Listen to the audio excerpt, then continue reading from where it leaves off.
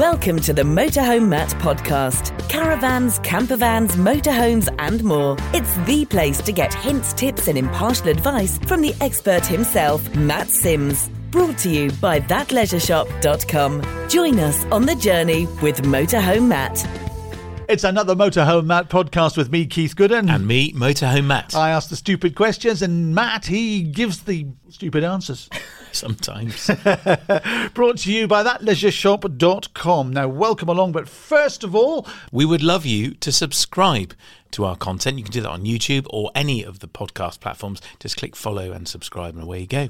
So let's go straight into the news, shall we? There's a proposal for a vehicle levy up in Scotland. That's my accent, by the way. That was good. Scotland, which would mean motorhomers being charged, much like the ULEZ in London, but it's not based on emissions. It's based on the fact that you're just having fun. Staying there. It's not just motorhomes, it's all tourists. So the idea is, this is a former SNP MP who's come up with this idea, is that all tourists who are staying in the region get charged a fee for doing so overnight, every day. What do you think of that? Well, lots of people around the world pay tourist fees. You go to the Caribbean and they won't let you out unless you pay the fee. And I said to them, fine, I'll stay. I suppose it makes sense if the locality wants to make some money and go some way, I suppose, in recouping some of the costs for the fabulous facilities that they provide for us. I guess the question there is, what's it going to be spent on? And what's more is the same guy wanting to introduce this tourism tax has suggested that motorhomes should be stopped from travelling in convoy when in Scotland. Do people travel in convoy? Yeah, of course they do. I mean, not necessarily on purpose, but motorhomes tend to group together. It's interesting when you're travelling a route like that, you end up meeting the same people because you spend a couple of days here, move on, and there they are again. So you kind of end up travelling in a bit of a group. And people do go up as multiple motorhome groups to enjoy each other's company and the scenery. So he was saying, no, we don't want that. We want you travelling individually. And I guess it's about oncoming traffic being able to pass. And, you know, motorhomes have an impact on any place that we visit. We know that, we accept that. But certainly being down south, we have these tales of woe and horror stories about the NC500, and are they true? It's the Motorhome Matt podcast brought to you by thatleisureshop.com with me, Keith Gooden, and Motorhome Matt, the expert himself. We've got some new books from Siobhan Daniels and Highlands2hammocks. We have, yeah. This is Siobhan's book, Retirement Rebel. I love a quote from Siobhan recently. You don't retire, you refire. Whoa. Love that. It's one for you, Keith. So Siobhan, she won't mind me saying this, she's a really dear friend and supporter of the podcast. It's been great to get to know her over the last couple of years at all the shows. But she is 64. I think she's been living in a motorhome now for 4 or more years. She sold her house, bought a motorhome, Dora the Explorer, and she is off travelling the country and speaking at loads of events. And she's trying to inspire women who get to an age where you think, well, I'm not really sure what I'm going to do next. She's on her own and off in a motorhome, just travelling and living in a motorhome full time. And this is her book, Retirement Rebel. And it's how she's basically looked at retirement, ex-BBC journalist, and gone, you know what? I don't want to retire and just be at home and, you know, knit or whatever was on the table. She's gone off travelling and she really is embracing life, I have to say. It's a lovely book. So one to look out for, Retirement Rebel. You can buy it at thatleisureshop.com. Okay, and the other book from Highlands2hammocks. Yeah, it was a whole series here. These guys have been super busy. Destination NC500. This is all their words and all their photographs. It's stunning. I mean, I love a book like this. They put it together themselves. That's the incredible thing about it. It really looks the business. I mean, usually when you see self-published stuff, you know, it can be a bit raggedy. This isn't. This is a coffee table book. It's brilliant. It definitely is. And it's, yeah, you'd want to keep this and you really would read it. And Destination Sky, again, beautifully illustrated. Thousands of photographs in there. It must have taken them some time to do this. And this, we love this. This is the North Coast map. So people often say, you know, where do we go? And in here it opens out into a full map. There's every pinpoint on here of campsites, places to eat, places to empty your water, places that you can legally empty your toilet, fuel stations and so on. It's a really, really handy glove box map. Do you sell these books by any chance? We do, yeah. We bought them off them. I couldn't really not buy them, could I? We do sell them at thatleisureshop.com. It's the Motorhome Matt podcast with me, Keith Gooden. And with me, Motorhome Max. Okay, our main topic of the conversation today is with Highlands to Hammocks, and we are talking Scotland. Let's talk about the NC500. We touched on that, didn't we, Matt, in the news? Are motorhomers and caravanners welcome with these ideas of charging extra and stopping people from forming a convoy? What's that, 3 motorhomes, 5, 10, 15? That's a good question. I mean, certainly living down south here, I hear horror stories all the time of people who apparently have had their motorhome egged.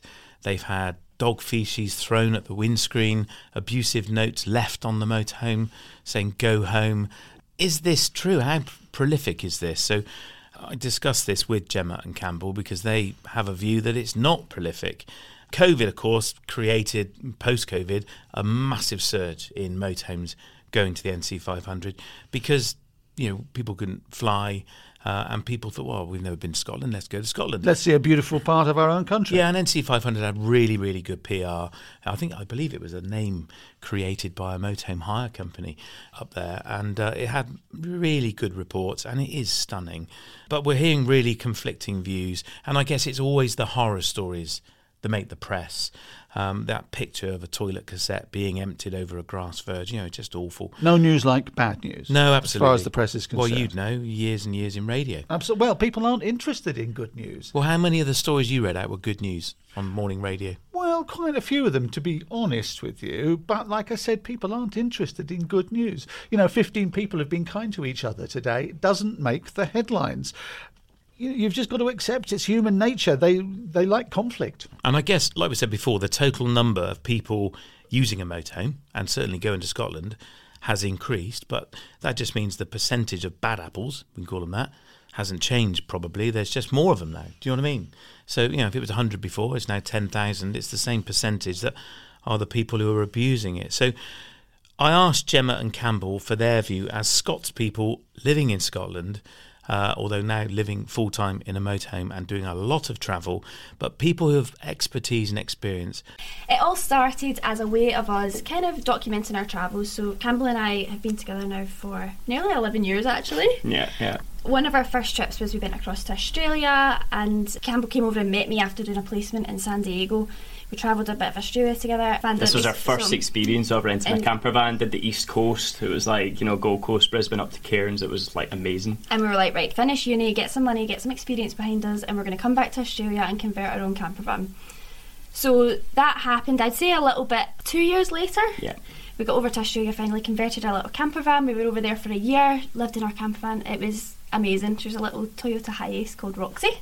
Tiny, absolutely tiny. Yeah. It was like a low roof. We had to stand outside to cook our dinner. Yeah. We were doing farm work. We actually showered from a bucket. So we would boil a pot of water, mix it with some cold water, and then that was our shower for 3 months. Yeah. Wow. And, very, very basic. Yeah, and I guess Highlands to Hammocks started sort of just prior to that, where we were living in London before we went on this big Australia trip, and we just decided, let's like document our travels online. Like, people always ask us, how much did it cost and blah blah, where did you go, and we're always like, what tips do you have for visiting these places? You know, trying to recall all these memories, and we thought, why don't we just document it? Then we're not texting our parents every day to let them know that we're alive. So we sort of started it. The name of it came from Highlands of Scotland to the hammocks of Fiji. So we'd gone to Fiji after our very first Australia trip together. We're lying in a hammock thinking, this is the life. Yeah, this is a bit of me. Yeah. We'll be coming back to the hammocks one day. So it's kind of that journey from Highlands of Scotland back to the hammocks of Fiji again. Yeah. And, it's a great name. I love it. Thank you. Really good name. Yeah. So then you came back to the UK. Yes. We did. And where did you go then? So that was Christmas 2019. Yeah, so just before COVID. Plan was we came back, surprised our families in between our Australian visas. We left our little camper van in our friend's garden, swearing to her that we would be back in 3 months. We're like, no, it'll be fine, we'll be back in 3 months' time, don't worry, it can just sit there. 16 months later we still hadn't gone back because the C word happened. So unfortunately we had to sell our little Roxy because she was like kind of collapsing in on herself from the rust. Oh dear. I know. And we had worked over in Guernsey in healthcare over there during that time, and we were working shifts, hardly seeing each other, just constantly working, and also working on Highlands to Hammocks at the same time, because prior to that I guess we were kind of doing it full time. We weren't really, wasn't really running as a full business, but we were still kind of doing collaborative things with people, and we were still really keen to keep And so was your ambition then to be travel gurus? Can I call you that? Was that always the vision, to be what you are now? It hadn't always, as Gemma said, it started off as like a kind of a hobby, a way to share our stories with friends and family, and then the more we travelled, the more we met people that were doing this kind of thing as a full-time job, and we thought, that looks amazing. If you can get travel, you have the flexibility to go where you want in the world, and you don't need to get tied down and not be able to see each other working full-time jobs. So when we came back from Australia to Guernsey, it was only supposed to be for 3 months, and we said we're going to work during those 3 months on our website, really build it up and try and launch it to take it full time. And then obviously we got stuck in Guernsey during the pandemic for about 16 months, and by the end of that we were just like, right, that's it, we've got a good amount of savings because we worked the entire time, and it's time to actually go 2 feet into this and instead of dabbling in and out of it. So we quit our jobs then. So then you went and bought Ellie. We did indeed. That was which when is we your went and bought motorhome. Ellie. Yep, our home now for the past 2 years. Okay. Funnily enough, we actually just met up with a couple of friends yesterday, and we were just kind of talking about the story of how we got our motorhome, because we had actually planned to come back across from Guernsey back to Scotland. And we'd had some ideas whilst we were working in Guernsey about providing more information on the North Coast 500, because we had seen a lot of bad press up there, and we thought, how can we help? How can we help educate people that are going up there in a camper van or motorhome or a tent, or even just people that are going up as tourists, on how to travel responsibly? Well, we'd always wanted to buy our own van again, hadn't we? We wanted to live in it, and we thought the only way to actually facilitate writing this book and being able to educate people was actually spending a good length of time around the route. And originally we planned to buy a van and convert it, because that's what we did in Australia. And then it was, going back to what Gemma said about our friends, when we were travelling up from Guernsey back up to Glasgow, we stopped at a campsite, met our friends, and they lived in their motorhome. And we just went inside it and we were just like, okay, we need to get a motorhome. This place is huge. It's like a mansion on wheels. Before, our little Roxy, we couldn't even stand up in it, let alone put our arms out and touch the roof, or without touching the roof. And at that point, massive. We were camping in our tent out of Campbell's Corsa that literally was jam packed full of all of our life from the past 16 months. That's it. So we were took one look at each other and we were just like, we need a motorhome. Yeah, we need a motorhome. It's the only way. So that was it, we were sold, and it took a bit of hunting, but we knew exactly what we wanted. We wanted a fixed bed, we wanted to have an oven, we kind of knew the layout, we wanted a shower that we didn't need to go outside for. In Scottish winters it wouldn't have really worked out very well. As Scots people, what is your view of the NC500? You've alluded to some of the bad press it's had. What do you think of it?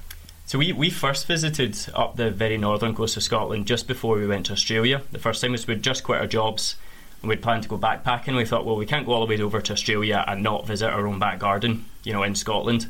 So we went up there in our tent, in our car, and we camped around, wild camping around there for 2.5 weeks. Yeah, and campsites. And on campsites as well, when we had to do laundry or when we had to charge up our laptops or whatever. And we just absolutely fell in love with it. There's nowhere really like it that we've been to in the world, such as Scotland. When the sun's shining, it's just like nowhere else, really. It's the most beautiful, pristine, tranquil place you'll ever go to. And it really hurt us when we started to hear about this bad press. Like Gemma said, we were in Guernsey, we wanted to try and help to educate people, and we thought the only way to do that is by actually educating and by writing a book on something. And looking at it now, I think it is definitely something that we would still recommend to people. I don't see it as being a bad thing, to be honest. I think the number of lives that people that we've spoken to whose lives have been changed by the tourism that it's provided, and then also whose lives have been changed by the people that have actually gone there and visited. How many people have we spoken to that have said, went up to the north coast of Scotland and now we're looking at buying a house, just because it is just everyone just falls in love with it. And so many people now have opportunities up there to actually start a business, whereas before they might have had to move to Inverness or somewhere because of the growth in tourism there. Exactly. So there was a huge boom that was created. People couldn't go abroad, and the NC500 became this huge must-go-to destination, and there were stacks of reports of it being overcrowded, people everywhere, no room at campsites, you couldn't pass each other on the roads because they were so narrow. Was that true? Is that what it's like now? I mean, we weren't up there at the time, so it's hard to comment on that, but we've been up a lot since then. I think since we came back, we've possibly spent close to 12 months in total of amount of time up there, and all seasons through winter through to summer. It is busy. It is busier, probably busier than it was 10-15 years ago. But the entire world is busier as well in that sense. I've been to Cornwall in summer and it's been jam-packed. Yeah, I guess there's a lot more people out there on the roads, a lot more people have the money for vehicles, particularly camper vans and motorhomes as well. And more people are choosing to holiday at home, whether that's just because they've discovered the beauty of their home country or other budget restrictions that are going on at the moment. I don't believe we've visited the country since we started travelling again that wasn't affected during that period of over-tourism in their own back garden. And speaking to people again since then, it seems like it's gotten a lot quieter. Yeah. Like we've actually spoken to a few people up there who were a little bit worried after this season because 2020 was the year it all blew up. 2021, things started to relax. It was very busy. Same with 2022. Whereas this year, it's starting to see that decline again, where I guess a lot more people are choosing to go abroad again. Because of sunshine or whatever else. Or just maybe they can't afford to actually go up there anymore, unfortunately. But Gemma, you drew a comparison to Cornwall, which has got massive infrastructure and campsites everywhere. It's not like parts of the Highlands, which I did it several times 10 years ago, and you're right. I agree with you, Campbell. It's much busier now from the photos I've seen than it was then. But isn't it the case that people are emptying their toilet cassettes on every corner? I mean, that's what we hear on Facebook.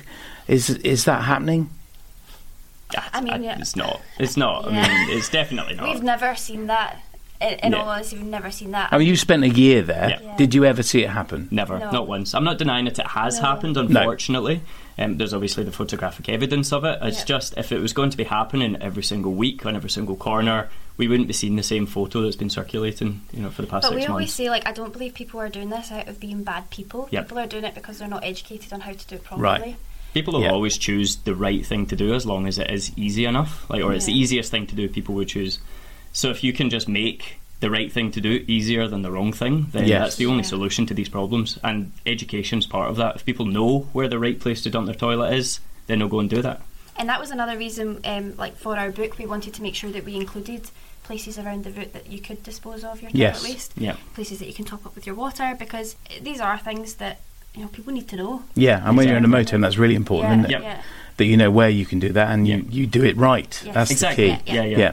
So let's talk about that favourite buzzword on the podcast, not toilets, wild camping. Oh, yeah. The number of people that come into the hire business here at Motorhome Holiday Company and they say, we want to go to Scotland, we want to do the NC500 and we haven't got any campsites booked, we're going to wild camp our way around it. Just explain for us wild camping in your experience and your understanding in the Highlands. Yeah. So wild camping, I believe, refers to the Scottish Outdoor Access Code, which is talking about private land, and usually, it says no motorised vehicles on private land. That is basically without prior permission. That's what wild camping refers to, and the Scottish Outdoor Access Code refers to.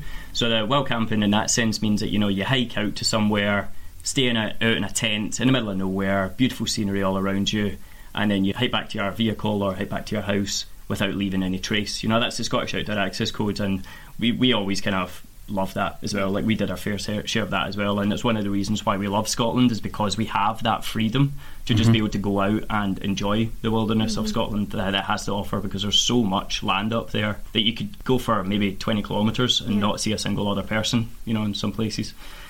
So when it's spoken about in terms of the motorised vehicle, technically it's not wild camping. It would be more referred to as off-grid parking, which is equally as legal, because it's according to obviously the highway code. If you are tired and you are in need of a rest, you can pull in as long as you're parked safely, as long as you're parked in a designated parking area, and you can stay there until you're fit enough to drive again. What you can't do is put your activities outside of the vehicle, and I think that's where a lot of this kind of confusion and I guess a lot of the backlash from the north comes from, is because all of a sudden you've got people setting up their motorhomes with their awnings, their deck chairs out, the barbecues out, and that's where it starts to rub people the wrong way, because if it's in the middle of nowhere, people usually just keep themselves to themselves. But if you're doing it in the middle of a busy car park where people can't get access to walk their dog or just enjoy the beach, obviously people are going to take offence to that. Yeah. And overstaying your welcome as well. I would say, staying in the one place for too long, that can also cause a bit of upset. Yeah. So the code that we would always recommend is arrive after dark, leave before light. And you did that last night at a local farm shop up the road. You were there exactly. Because late in the evening and left early. We didn't cause any problems. No one had anything to say. If someone came along and knocked on us, then we'd apologise and move on. It's always you just respect. If you're not wanted somewhere, there's plenty of other places you can go to. You've been living in your motorhome for 2 years. How often have you had that Never. Knock on the door. Never. Not once. No. Never. We were chatting about that last night. Again, I was saying I feel like every time we park up in a place like this, as YouTubers, we should probably have the camera ready because, you know, that is like the golden title and thumbnail, who we got the knock. Like, that's one way to guarantee clicks, but we've not once been able to use that. So tell me where you're staying tonight, I'll be there. Now, I want to bring this to your attention on a portal called Van Life Matters, and this is a Lochharan, is that how you say that? Lochharan, yeah, beautiful my place. best Scottish. Okay, beautiful place. Well, Robin Pettigrew lives there, and he is calling for a vehicle levy on all vehicles travelling the NC500. So locals are going to be exempt from this, but he is suggesting that this tourism tax, if I can call it that, is introduced on vehicles wishing to travel the NC500. What do you think about that? Any vehicle or just vehicles? As I understand it, yeah. So the report entitled Tourism, but not at any price, states the success of Visit Scotland and other agencies in delivering an ever-increasing number of visitors to Scotland has unfortunately not been matched with sufficient infrastructure investment to accommodate them. This is having a massive environmental impact across Scotland. Extensive litter and human waste pollution, destruction of and damage to flora and fauna, erosion of road verges by parked cars and vans, obstruction to other road users, including emergency services, fouling of watercourses by chemical waste, barbecues and campfires. Sounds awful. Pettigrew argues that a vehicle-based tax is not only fairer, but it will bring in a similar level of revenue. He proposes that vehicles of residents and businesses in the Highland Council area should be exempt. Should he do it? Like, I am kind of on the fence with it, in the sense of, like, as long as that kind of revenue is used appropriately, I do believe that it is actually necessary. I think, like, we're one of the only countries that doesn't like use some kind of tourism tax. You go to anywhere across Europe, it's maybe £1 a night or something like that. Even down in Southeast Asia, we went there over last winter and it was the exact same. I think it was Malaysia had just introduced a tourism tax, and it's the same with any kind of tax. As long as it's used appropriately for the local businesses to try and assist it, I've got absolutely no issue with that, especially when it is as fair as every single vehicle, apart from locals and local trade, because I think that's the key part. There's no reason that the locals should have to pay for it.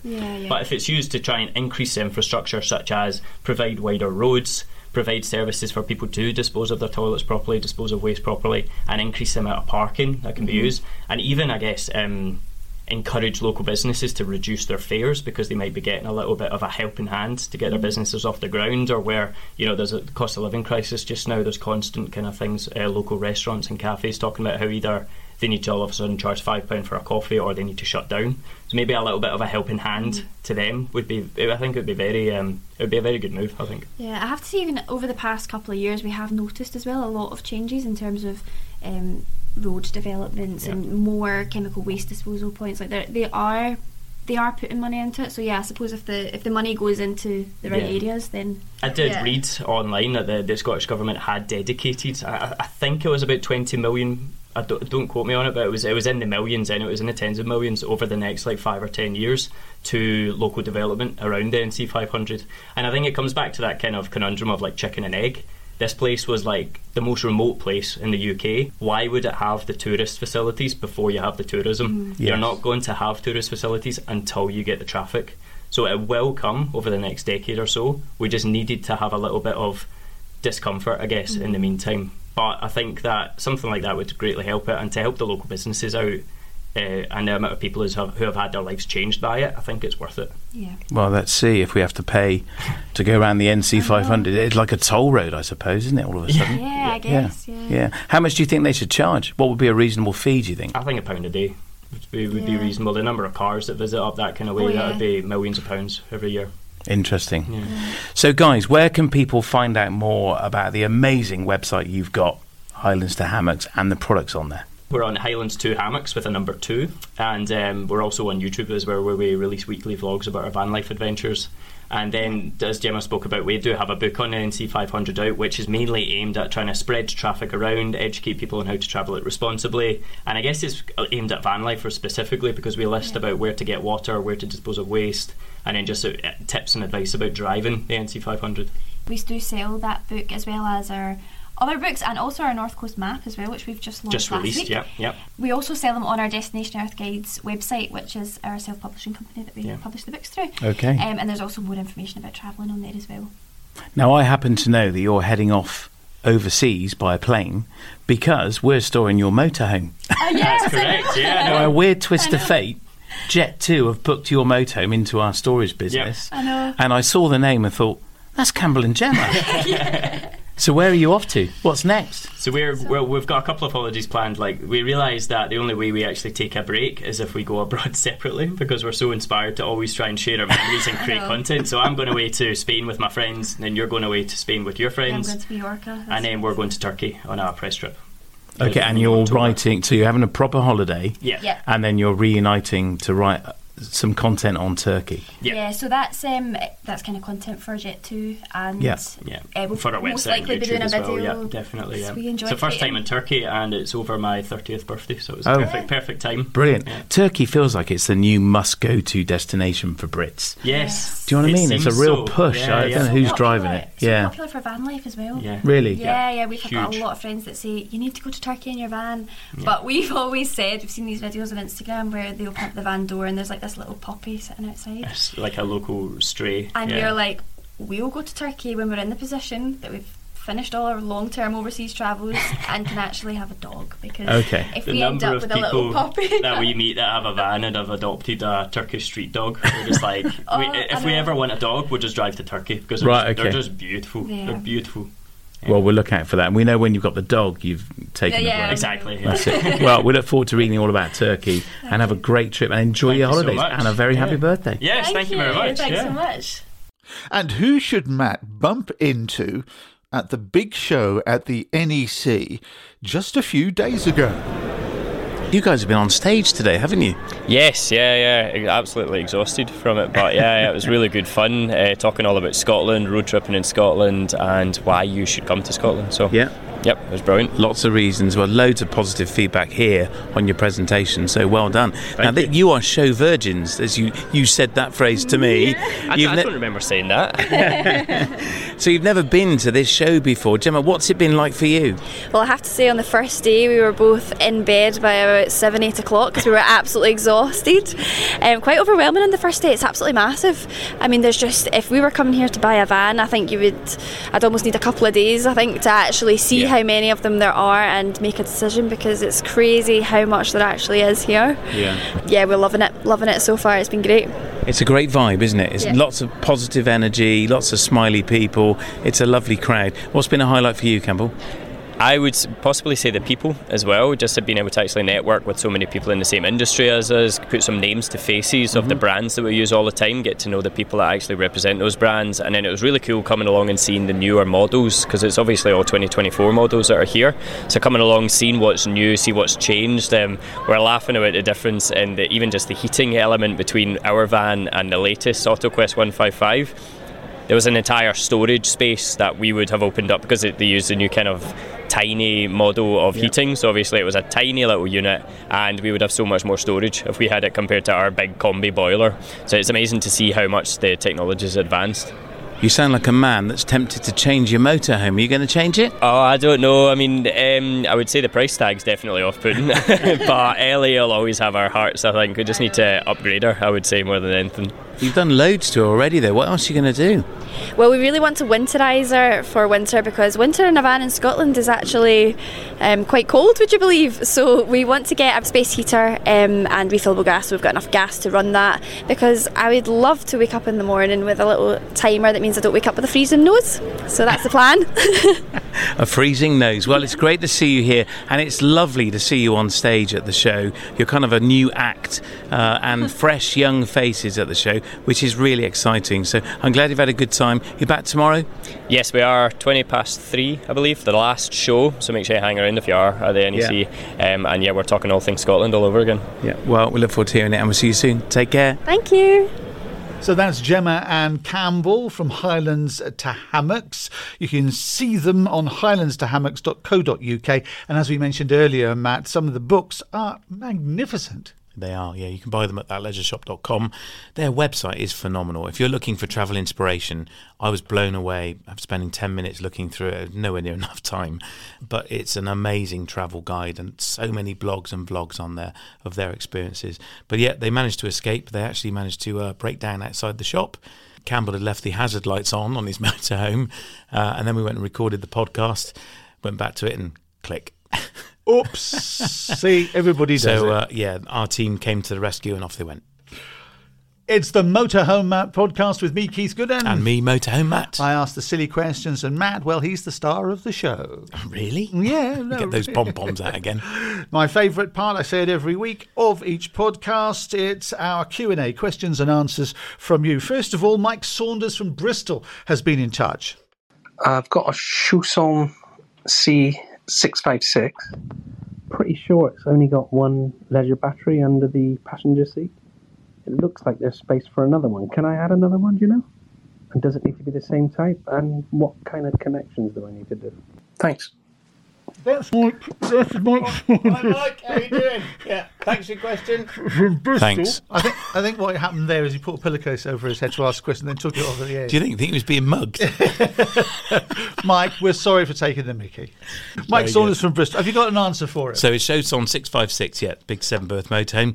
Familiar with those? We've got them on the hire fleet. You can get a second leisure battery under there, Mike, but it's really important they're matched.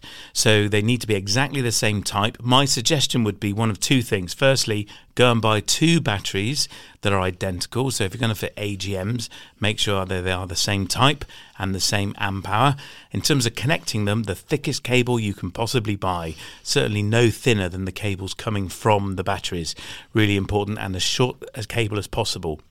So if you're sitting them next to each other, very easy to have a very short cable. If you're not sure, get someone to professionally install it. And if you are fitting two batteries, I would consider a plastic cover so there's no chance of the seat base shorting them out. Ian Rainford's from Poole. Hi, Matt and Keith. Why do campsites, mostly club sites, use push/timed showers and not allow us to use a normal tap? You wouldn't see them in the most basic of hotels, so why do campsites still insist on them?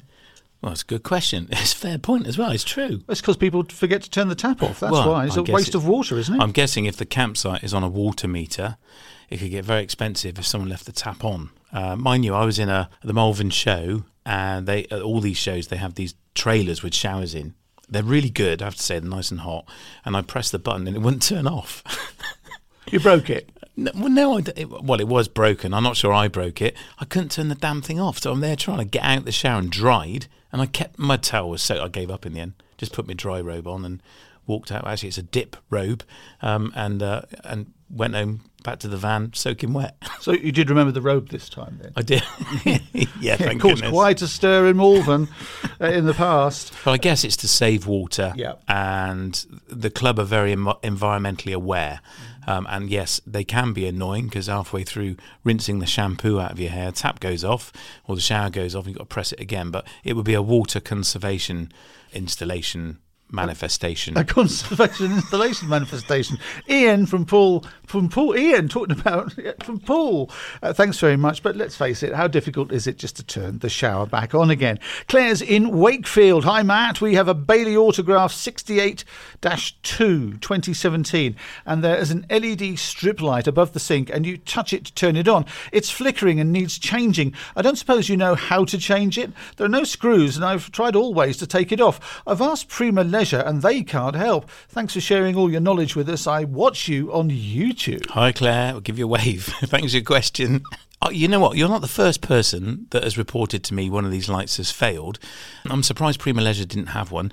To my knowledge, they pull out. There are no screws, you're right, but it could be bonded in. I would suggest take it to a Bailey dealer or go and Google the NCC approved workshop scheme, where an engineer is probably familiar with working on Baileys, will know how to get it out, and they may be able to source one from you, or find your local Bailey dealer and they will be able to source one for you and supply it. Cheers, Claire from Wakefield. And by the way, if anybody wants to ask you a question, Matt, what should they do? Very easily go to mhmp.info/askmatt. Or you could leave us a review. What address is that one? We would love that too. It's mhmp.info/review. That's mhmp.info/review. What a lovely Scottish feel to the podcast this week, Matt. I've had a whale of a time. Will you take that kilt off now, please? I haven't got anything underneath. Thanks for listening to the Motorhome Matt podcast. Remember to check back here for more episodes full of hints and tips and helpful advice. We'll see you soon for another Motorhome Matt podcast, brought to you with thatleisureShop.com.